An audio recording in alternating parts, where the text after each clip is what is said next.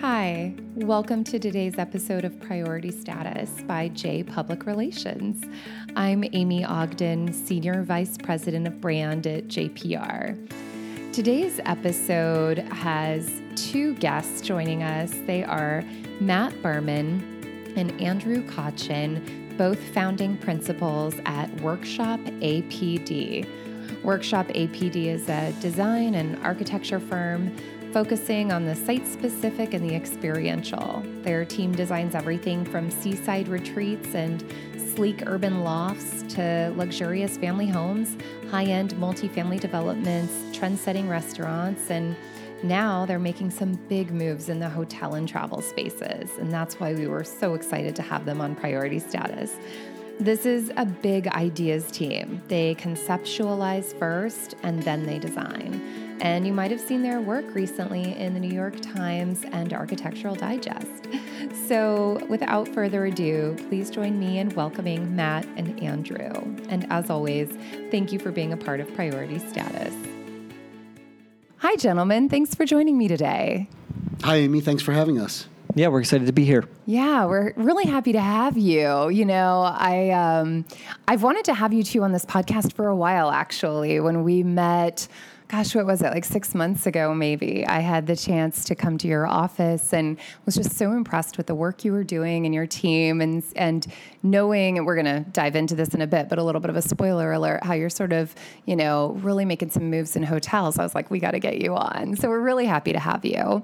I know I introduced you both very briefly to our listeners at the beginning, but I'd love for each of you to introduce yourselves. Thank you very much. We are delighted to be here. And when we met you 6 months ago, you definitely left us thinking about so many different things, especially in the realm of social and how we sort of promote ourselves in that environment, and left us with a lot of questions, a lot of good questions. So my name is Matt Berman. I'm one of the founding principals of Workshop APD, along with Andrew Kotchin sitting next to me. Now I don't know what I'm supposed to say. That's okay. All right. You're supposed to talk about yourself. We'll probably actually keep that in, by the way. Probably, I love a good outtake. Every once in a while, we just leave an outtake. It's hard to talk about yourself. It's okay. It's okay. It is. We're much better talking about our work. I think architects in general are much better talking about their work than talking about themselves. I've now been in New York for about 25 years. I went to grad school at Columbia and stayed here ever since. Andrew and I actually met at Lehigh University in Pennsylvania back in 1992. Correct. It's been Matt was my big brother in our fraternity. Awkward, but we'll roll with that. Not awkward at all. That's true. It's very awkward for me. The two founding partners of JPR met in college as well, and they now, own and run our company. So that's really cool. So moved to New York. I've been here ever since, except for a short stint in Costa Rica, which was kind of interesting. Just a little bit of a reset, and then live in Brooklyn with my husband and our 11-and-a-half-year-old son and our dog. We have a house in Asbury Park, New Jersey, which is, on sort of everybody's radar screen these days. It's everybody's radar. Man. Really fun place. We've been there for about 20 years, and it's been amazing just to watch that town come alive. So it is definitely my happy place. That's awesome. Yeah, everywhere I turn, I'm hearing about Asbury Park lately. You should come down. Yeah. That's great. Okay, cool. I'll give you a little bit more background on us. Matt was a little brief there. We both sort of had a passion coming out of grad school for this idea of business, design, exploration, and how we could sort of carve our own path within whatever industry, the evolution of this industry. So we both actually, following our academic careers, had opportunities to go out on our own and just sort of test out a project or two and see where that led us. Shortly after that, I had actually moved to Nantucket, sort of odd story, but then came back to New York. In the middle of winter. Matt actually moved out there with me, but again, that's a whole other... Dropped him off and left him. That's a whole other discussion. Moved back to New York 3 years later, was getting a bit more work. Matt was now wrapping up some of his experience. What he didn't say is he was an editor of Any Magazine. He had this great whole side career before we went into practice together that really, I think, has benefited us long-term in our current work. And then we both got work. We had lunch one day. I remember we were sitting, it was right in Union Square, and we decided, you know what, two minds are better than one, so we might as well partner up and work together just because we can have more fun. So we worked in my apartment for about a minute, decided that wasn't going to work, rented space, and have really been on this nice trajectory of growth for the past 21 years, where it was just the two of us, and we've steadily grown, and our practice now is up to 50 people. We've done a very thoughtful job of planning out strategic relationships, typologies of work, hence the sort of growth into hospitality, which I know we'll get into in our conversation in a minute. But still really feel like we're 22 years old, sort of exploring, reinventing our practice, trying to do things better, pushing each other to the extremes, with really no end to where we think we want to go. We're passionate about new things. We're passionate about design. We're passionate about always being better than what we did the day before. And I think that's what really has propelled us over the past 20 years. And to a certain degree, I think like many creatives, we're a little bit sort of ADD and OCD. So heavily on the ADD and OCD. side, it wasn't diagnosed 20 years ago. Now everybody's got it. On the ADD side, we are just inspired by the world around us and inspired by opportunities that are presented to us. So while we may have started like a small practice does in single-family residential, we've then leveraged that and looked for other opportunities to grow that, to move into multifamily residential, to move into restaurants, to move into hotels, all because they're related. Right? It's doubtful that we're going to be designing airports tomorrow, but the idea that we can continue to expand our knowledge into areas that are adjacent to that knowledge is really interesting to us, because why not?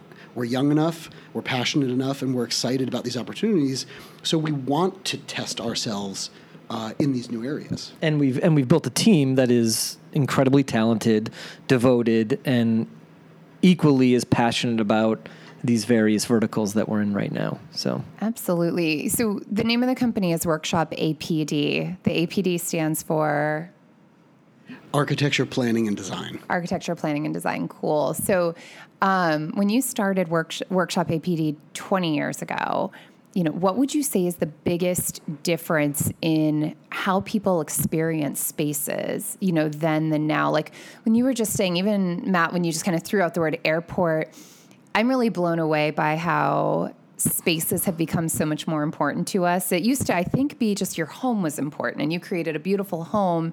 But when you went to dinner, when you were waiting at an airport on a delay for 3 hours, or when you were, even in maybe a shopping destination or some other common public area, it was more transactional. Yeah. Right? And so tell me a bit more about just how have people changed in the last 20 years and how they experience spaces? That's an amazing question. And it's an amazing question because it points to a cultural shift. I think as designers, we have always looked to other cultures for the way that they embrace design. We look at the Europeans and the Italians, we look at the Japanese, and we look at how embedded design is in their cultures, from literally the way that they wrap a present to the way that they curate their public spaces, restaurants, hotels, and stuff like that. For us, back in America, I think you're right. In the 1980s, were fairly banal. I mean, we had our homes. Homes were in many ways turning into McMansions. You had office spaces that were very banal. You had restaurants that were sort of stamped out. Now we're starting to get this appreciation for space and for that experience. And that experience, that idea that you're creating something that is sort of novel or unique or memorable or whatever word you want to apply to it, but just something that isn't banal, is now permeating everything. So you walk into, I was in the new terminal, fortunately, at the new terminal at LaGuardia, and it's fantastic. It's beautiful. I was just absolutely there. Fantastic. Yeah. And it is you delight. Right? Your senses are delighted. You delight in the play of light and shadow. You delight in the texture. You delight in the use of materiality. And that's an airport, right? Same thing with train stations. Same thing with restaurants and shopping malls. And the opportunity to sort of upend what we expect is so important to a good design experience.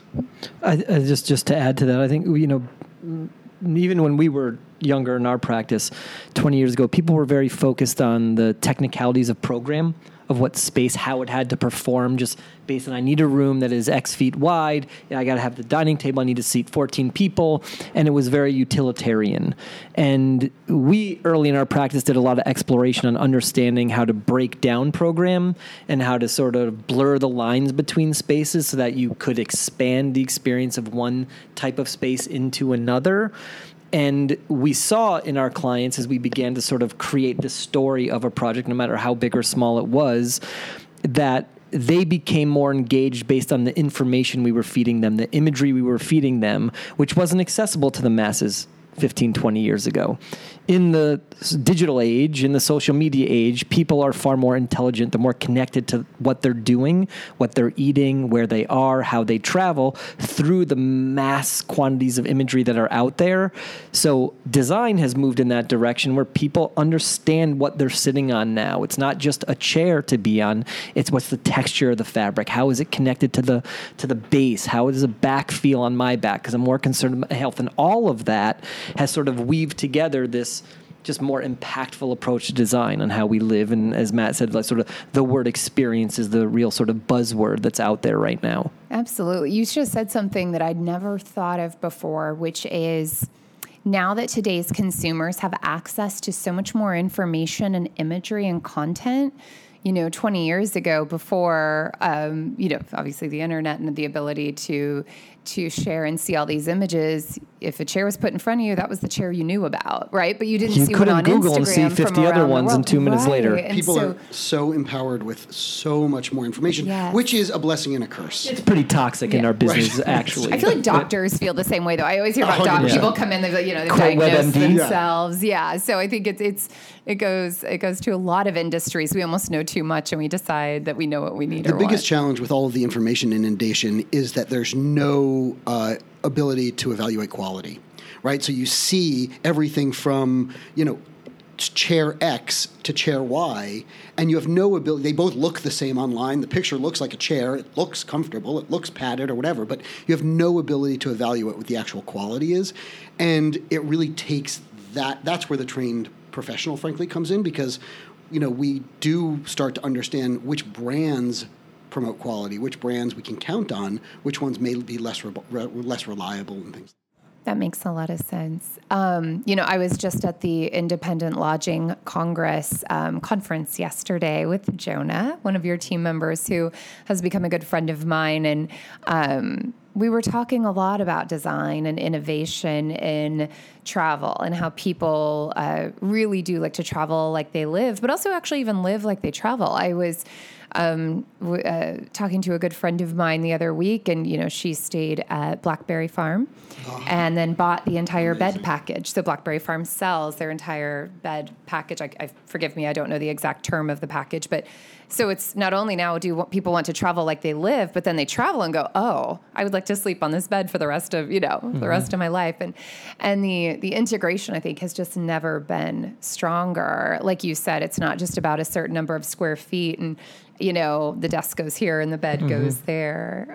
So you're very well known, obviously, in the luxury residential spaces. I hope one day to be lucky enough to get to work with you all on my dream home. And the work you do is spectacular. Tell me a bit about when and how you had started having eyes on hotels and travel and hospitality. I think we always did. Starting in the residential world, and especially when you're working in the more affluent residential world, you're working with clients who are incredibly well-traveled, clients who are constantly bringing references back to us from their travels. I stayed in this amazing hotel in Bali, and this is what the room looked like, or these were the materials, or these were the images, or this was the feel, right? It's all of those connections. And oftentimes they're bringing that back because that's the feeling that they want to create in their homes. And we're doing a lot of vacation homes, second homes, third homes, things like that. And so to a certain degree, it is their vacation, right? It's their opportunity to step away from their day-to-day life and enjoy sort of a more of a resort feel or more of a vacation feel. So the idea of thinking about that shift, that shift in experience is something we've always been interested in. But about 6 years ago, we had an opportunity to do our first restaurant, which was down in the East Village. What restaurant was it? It was called L'Apiccio. Okay. And we got just an opportunity to sort of touch the theatrics behind hospitality, yes, and the public nature of hospitality and the communal nature of hospitality. And when you're dealing with the residential side of things, which is often very private, to shift to the public all of a sudden started giving us a little bit of that bug. That sort of desire to play more in that public world, to bring people together, to create those communal spaces, and to have a slightly different type of experience. The opportunity to design in the hospitality world is a little bit different than in the residential world. The residential world, our clients have to live with things for a long time. The hospitality world, people sort of dip in and dip out. So your ability to have an impact is a little bit different. So it was just another sort of ripple in the pool for us about expanding out of really understanding how people live in their homes, in their second homes, and then ultimately in shorter stay places like hotels. So it was really an extension of the same concepts that we had been working with. I'd never thought of that. I'd never thought about how designing a home is more, it's kind of, for all intents and purposes, long-term for one person versus the hospitality. I mean, I think of hospitality all the time, but I hadn't thought about it as shorter term for many people, and how the design ethos really must have to shift when you're going between the two. So tell me a little bit, I know you create getaways, both in hospitality projects and in clients' private getaways that suit the location and the user, but still really represent Workshop APD's design philosophy. Tell me a little bit about how you're able to marry the two on a project. Sure. Any well-designed project, in some capacity is rooted in its place. We're not a practice that is stamping out the same thing over and over again, no matter where it is, how big it is, and what type of project it is, because as Matt said earlier, we have ADD and we're sort of fascinated by new things all the time, so we can't focus on one thing and do it for years and years. So Matt and I both love to travel. We both love to travel with our families, and we're always fascinated by place and immersing yourself in the local flavor or context of a place, whether it be the landscape, whether it be the culture, theater culture, dining culture, so on and so forth. And having built a practice that ironically has roots in Nantucket, which is a very contextually rich environment with a singular design architectural aesthetic, it sort of forced us over the years to really understand the history behind that so that we could create a design that was more us, more modern, more about sort of an indoor-outdoor living, simple forms, not embellished forms. And out of that, I think our practice really grew into going into other areas for clients, whether it be Aspen or Palm Beach or Westchester and Connecticut. And we get how to work in new regions. We understand what it takes to appeal to any sort of architectural review board or agency that might be reviewing the design, to embed in the concept something that is contextual and related to the environment.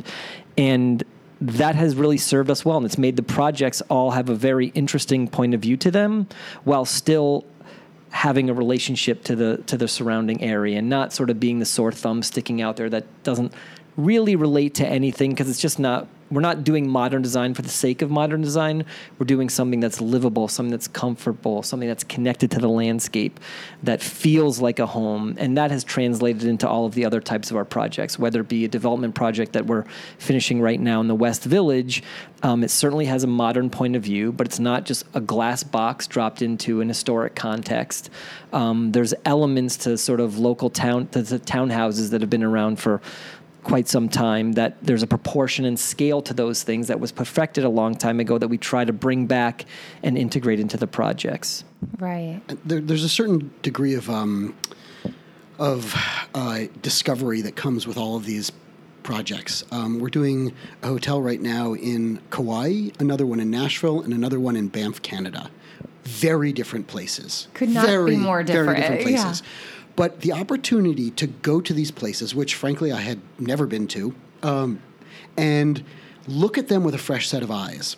Go to a new locale. Again, like whether it's Palm Beach or Aspen or Banff, or you go to these places with a fresh set of eyes. And as a designer, you're looking for those cues. What are those things that resonate with me? What are those things I want to build on? You don't have so much knowledge that you're almost too saturated, that you don't know what to pick. Sometimes you're too immersed in a culture that it's tough to see the forest for the trees. But when you go in with fresh eyes, you can see these are the things that stand out to me. These are the things that we want to build on. These are the things that we think resonate with people who are here for a shorter period of time, or who are connected to this place and really feel like, we want to magnify those experiences. And that's the fun part. That's that discovery process of going to a new place and sort of like looking at it through that designer lens and saying, what do we want to pull? What's not obvious, right? You place like Aspen, certain things are very obvious, right? There's a sort of a timber frame, rustic construction all over the Rockies. What else is there? What else can we pull that's a little more nuanced? And so being able to do that is like that constant push-pull in design that's really fun. How do you explore these things in novel ways that reinforce a story or tell a new version of the story, right? Nashville, for example, the hotel we're doing there, Nashville, it's a great city. I like it a lot, but to a certain degree to most people, it's a one-liner town, right? It's about music. Everybody knows Nashville for music. But the reality is Nashville's surrounded, and Tennessee in general, surrounded by unbelievable nature. Unbelievable nature. It's gorgeous. I was in Knoxville last week, and I was blown away. Gorgeous. Yeah. And so for this particular property and this particular brand, we're really playing up the natural part of Nashville and we're calling, the sounds of nature. So tying it to music, but in a different way. And that's the narrative. That's the fun, poetic side of what we do. That's really then you get to, once you establish that narrative, you then get to build on it and create it, and you have a checks and balances system to make sure that you're always staying true to your narrative. And what you find when you go to many different places is that there's in the history is a more authentic feel of what a place is, and then our culture has gone through this embellishment phase where everything gets distorted and watered down and doesn't really make any sense.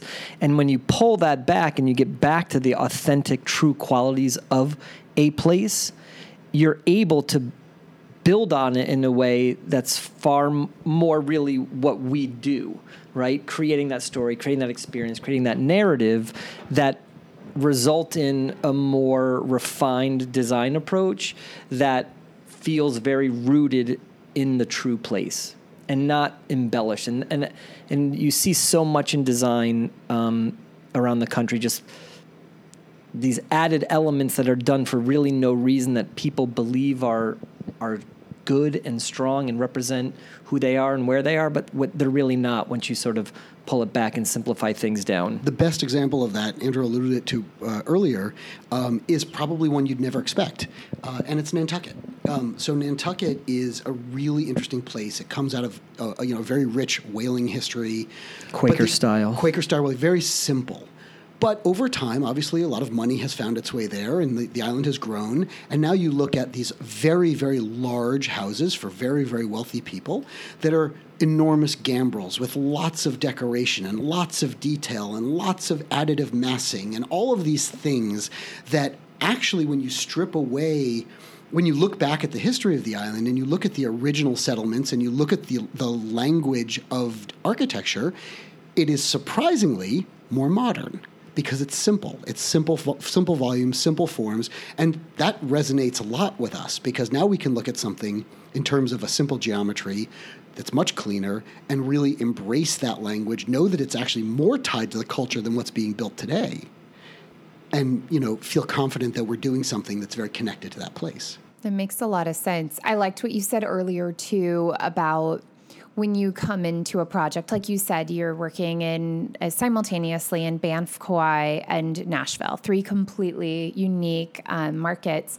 I hadn't really thought about it. I guess I don't think about design as much as I thought I did, but I hadn't really thought about this before. But, a lot of our listeners run and own hotel groups. And so I think you've just tapped on an interesting point, which is when a hotelier is looking for a designer for a new project or a redesign project, looking not only at local designers, because they may know those real insider things you only know by growing up there, living there for many years, but also looking at designers from other markets, because they will come in and, like you said, they won't get, that forest and trees analogy where it's like, when you live somewhere, you just get used to a lot of things and you don't notice them. But when you're new, you do. I remember I was at dinner recently. I live in the West Village, and one of my favorite restaurants is called Morandi. And I was at dinner with a friend from Denver. And an hour into dinner, finally he stopped me mid-conversation and he said, "Don't you get tired of feeling that rumbling beneath your feet? The subway had been going under us all night at dinner. I don't even notice it." And it was driving him crazy. He felt like the building was shaking. And it was just such a good example. Like when you're in something, your senses actually dilute in certain areas. Yeah, to shut out the noise. So we've talked a lot about how you approach your projects and what you want a guest to experience. I want to jump back to homes for just a minute, because everyone listening has a home, or something I don't have a home. I have something I call a home. I have a New York apartment. But when you're designing a second or even a third or fourth home for a client, how do you balance the need to create a unique escape and experience, but also to give them that familiarity and comfort that they're looking for from their design partner and in this space? That's a great starting point. Every project is different. So every client is different. Every site is different. The dynamic, the energy of a project starting off is always something that we have to pivot and adjust to. So we do like to think of ourselves as really good storytellers, and in order to write the right story, you've got to interview a person just like we're having a conversation now to make sure we put together the right pieces of the puzzle for design to emerge out of. So we like to get to know our clients very well. Just like with any brand, we like to get to know the brand very well early on in the process. It might happen in the interviewing process. Sometimes people hire us very quickly, and we're getting to know them through the first several meetings. And we're strong note takers, and we're great conversationalists internally to help dissect a lot of the pieces and bits crumbs that people drop to us about what they want to create. And we like to think about it as we create that brief. We then run it through our filter, our design team filter, and sort of set parameters and goals for the project that we think are going to get out of the project what we're looking for. So we like to define our goals very early on, even before our design is emerged. And from there, the design process really just starts. So it's really about great intake, great analysis, reading between the lines of what people say to understand where we can push and where we need to pull back in the design process. But it evolves. I mean, I don't think we don't have this very strict stamped out approach. We have a framework that we operate within, but we like it to be sort of fungible and evolve based on the interaction and the relationship we're building with a client, and the size and the place and all of those other things. We also want to make the process enjoyable, because I don't think there's anybody in the architecture and design world that's gone through a project that doesn't have project fatigue by the end. It's a lot of money, it's a lot of time, it's a lot of decisions, it's a lot of angst, anguish, all these things. So we try to make the process clear. We try to educate the client along the way so they understand the impact that their decisions have. And we try as best we can to show that we're taking care of them, to show that we're thinking about all the different components of their life. In many cases, we're designing a second home or a third home for a client. It's not their primary residence. And, we will take on the entire responsibility of making sure that home is move-in ready, where they have to show up with nothing, literally nothing. We will buy, buy swimwear, robes. There'll be cutlery in the drawer. There'll be Peloton shoes waiting for them, sized for each of the people in the family, so that they can ride their bike. Because most of it's ridiculous. It's ridiculous, but we will go that far. I wasn't going to say it was ridiculous, but wow. It's pretty stressful, too. It's pretty stressful, of service. I'd like bulletproof coffee in the fridge, please, mocha flavored. But it's a level of service. First of all, when we're talking about the type of client we're working with, very affluent group of people, who want to be taken care of to a certain degree, who want a certain level of service, and we're happy to provide that service. In fact, the more we can do, the more comprehensive the service is, the better the outcome is.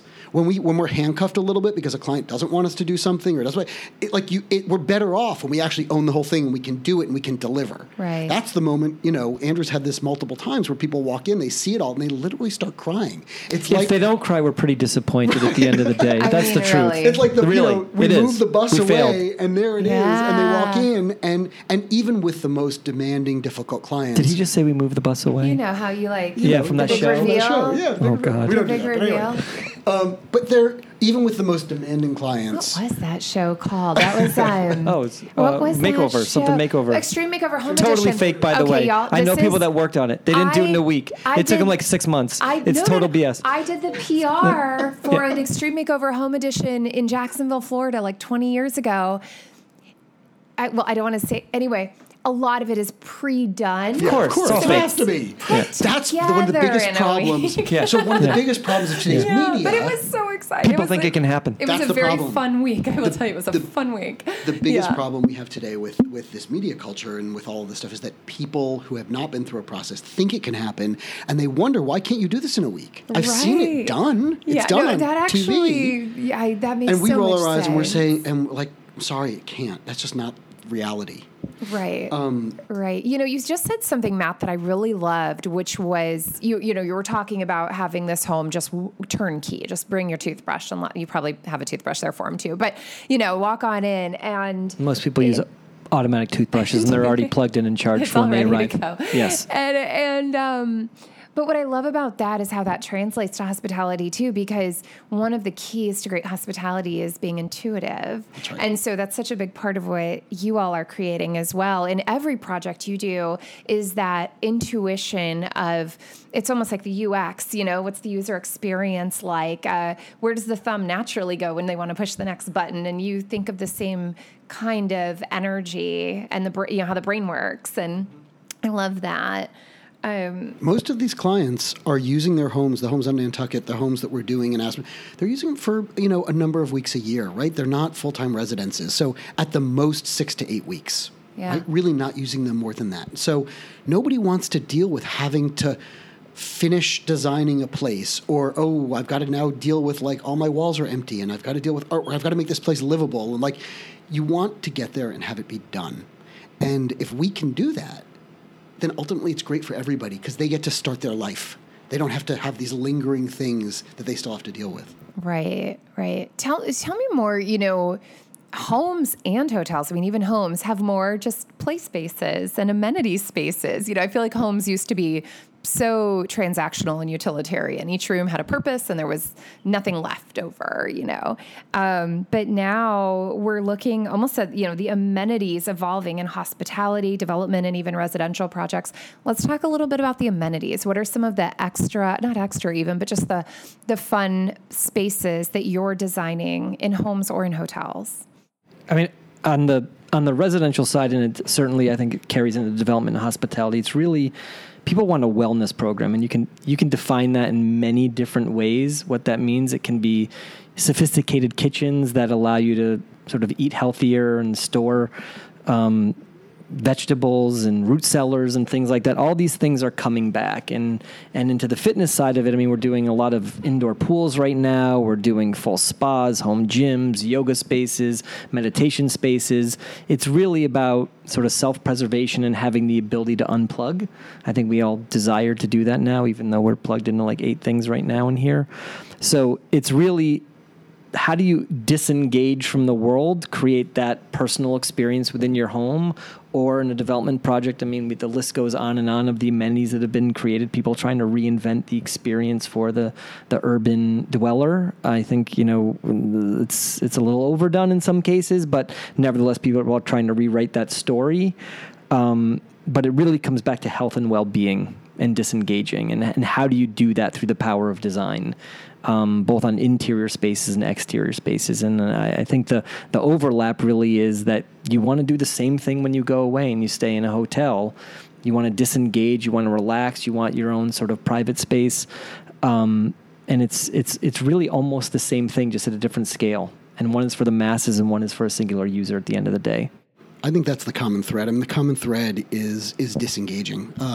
We are all so connected to our devices all the time. I get yelled at constantly by my husband to put my phone down, and I am modeling horrible behavior for my child. I know it. I do it all day long, and I talk to all my colleagues, and they're all doing the same thing. And we all know it, and we're all incapable of doing anything about it. And so when you do disconnect, and I think we all look for these opportunities to disconnect, and you are so enriched by it, right? When you actually put your phone down and you go out on a boat, or you're working out in a gym, or you're going swimming, or you're doing something in a hot tub, or you're going on a hike, or you're going biking, or you're doing all these things that require you to be present and not someplace else, right? Through these devices, we're always someplace else. Through social media, we're always with someone else. But to take that away and remind us that we actually enjoy each other and we actually enjoy connecting with each other is really what everybody today is looking for. We've switched from an analog life to a digital life, right? We started with an analog life, and we were sort of intrigued by the digital. Now we have a fully digital life, and we desperately want the analog. I mean, it's the reason why Burning Man and Coachella and all of these types of happenings have popped up, and why people flock to them. Because it's not about being on your phone. Right. It's about being in the moment. Even though people still Instagram it every 5 seconds that they're there, so it's a little bit of a contradiction, but I think it's about being in the moment. We are hitting that point, and I think even in the home and in travel. I was telling a friend recently, so I went to Scottsdale about, say, 6 weeks ago at this point, and on a whim, I hadn't planned on it when I was at JFK, out of nowhere, I thought, I'm going to delete Facebook and Instagram. I was there for 3 days, and I thought, I need a break from being on my phone. And it was a pure vacation, time off. So I deleted them right then. I didn't add them back until I was back in New York 3 days later. That trip felt like it was a week long. My brain was so clear, and I was so calm. I was with one of my best friends. She's also a very clear, calming person. 2 weeks later, I went to Bermuda. Same thing, Friday through Monday. I left social media on my phone. I barely remember my trip. And I was there with one of my best friends, and I think I looked at my phone for half the trip. And I made a decision right then and there that when I'm on true vacation, I'm taking it off my phone. That's a great case study. Yeah, it was just a good side-by-side. Yeah, and even occasionally now on a weekend, I'll just pick, they call it like screen-free Sunday, but I'll pick a Sunday and just say, this is just I don't need to be on my phone. I don't need to be on my computer. I don't even need to watch TV. And the crazy thing is when you do it, we're all getting exhausted. Sure, yeah. And then you come away feeling alive. You do. Mark Manson, who's pretty famous author, he just came out with a really good article called The Attention Diet, and he's talking about how to get your own attention back again. It takes a long time. I mean, I read a lot of articles for children because my son has a screen addiction challenges. So it takes you much longer than you think for your brain to settle down and the endorphins to calm down, and you actually re-engage humans in a sensible way. It's not as easy as you think. Yeah, and carrying that into your environment matters. Well, I know that our time is running out. One thing I always love to end on and talk about is, dreams and hopes and dreams. But, when you are traveling, what are a few of your favorite either places or spaces? And, if you could say to our listeners, if they could do one thing in their space to make it better today or this week, we'll say this week, what's one thing that anyone can do to improve their own space? Edit. I was going to say simplify. Yeah. Tell me more. Less is more. Visual distraction is distraction, just like a screen. Strip your space down so it actually reveals its true self. It connects you to the outside. Position your furniture so it's oriented towards the exterior, not a television screen or a fireplace, these artificial elements. And allow yourself to connect to the space beyond, not just what's right in front of you. Yeah. Edit is probably the first place to start. Look for some common elements. If it's a common texture, a common tone, a common material, and try to edit out the things that compete with that, right? You'll just all of a sudden find that things are quieter, things are sort of more, there's more of a consistency, and that, it's going to feel a little bit more intentional. Right? I think we live in a lot of spaces that happen accidentally. We accumulate stuff, we're in a consumption culture, and so stuff arrives by a box, and it's just more is more is more. And, the idea of having to edit and throw stuff away or give stuff away or reduce, it's incredibly cathartic, and it ultimately is just going to make a space look better also. It really is. 4 years ago, I moved from a pretty large home in California to a 400 square foot West Village studio. I gave a TEDx talk on this topic about a year ago because of that. And so I tell people I'm an accidental minimalist, or maybe even a reluctant minimalist, because I didn't mean to be one. But now that I am one, I almost can't imagine having so many things again. There is something. But it's harder to be the minimalist than to be the one that has stuff. And as Matt said, things accumulate and they stay. Sure. It's a very difficult, demanding lifestyle to live, to keep things light, minimal, uncluttered. You have to intentionally not to bring new things in, or if you do, it is very first in, first out in my household. One thing in, one thing out. I have one pot and one pan. Okay. Anyway, we do have to wrap up. I know y'all have to go. Any last words for us, or any dream destinations where you are going to plant your next hotel flag? You want to put it out to the universe? Put it out to the. I would love to do something in Latin America. Okay. Absolutely love to do something in Latin America. I just came back from Tulum. It is a magical place. Places like Mexico and Central America and South America have different rules, different regulations. So to a certain degree, what you can do is different. There's more opportunity to experiment, and I just think the cultures embrace living in a very rich way. We're actually going with our families to Spain at the end of August. Another culture that just embraces life in an incredibly rich way. So to be able to design for those cultures is a dream. That's awesome. I'm going to Tulum in September. I'll have to get some notes from you 100%. on It's great. things to do. It's great. Yeah. For me, it's anything that has water and mountains. I'm a big view person. If the vista is there and you can embrace that and help to inform the design, that's my dream place. I'd like to be on the ocean, in the mountains, looking out with nothing in front of me. You must be living your best with this Banff project then. Yeah, they're all amazing. Yeah. They all have something to offer, but you have to wrap them all into one. And finding that place, I think I'm still in search of where that is. Okay. I like it. Well, gentlemen, this has just been such a treat. Thank you for being here with us today. And I know that our listeners probably just got so much out of this. Please let them know where they can find you if they'd like to connect and learn more about what you all are doing. Workshopapd.com. And on Instagram and Facebook. Wonderful. Well, again, thank you both. And to our wonderful listeners, as always, thank you for being a part of this journey with us. It means the world to us that you take a part of your day and join us at Priority Status and J Public Relations. And until next time, travel elevated.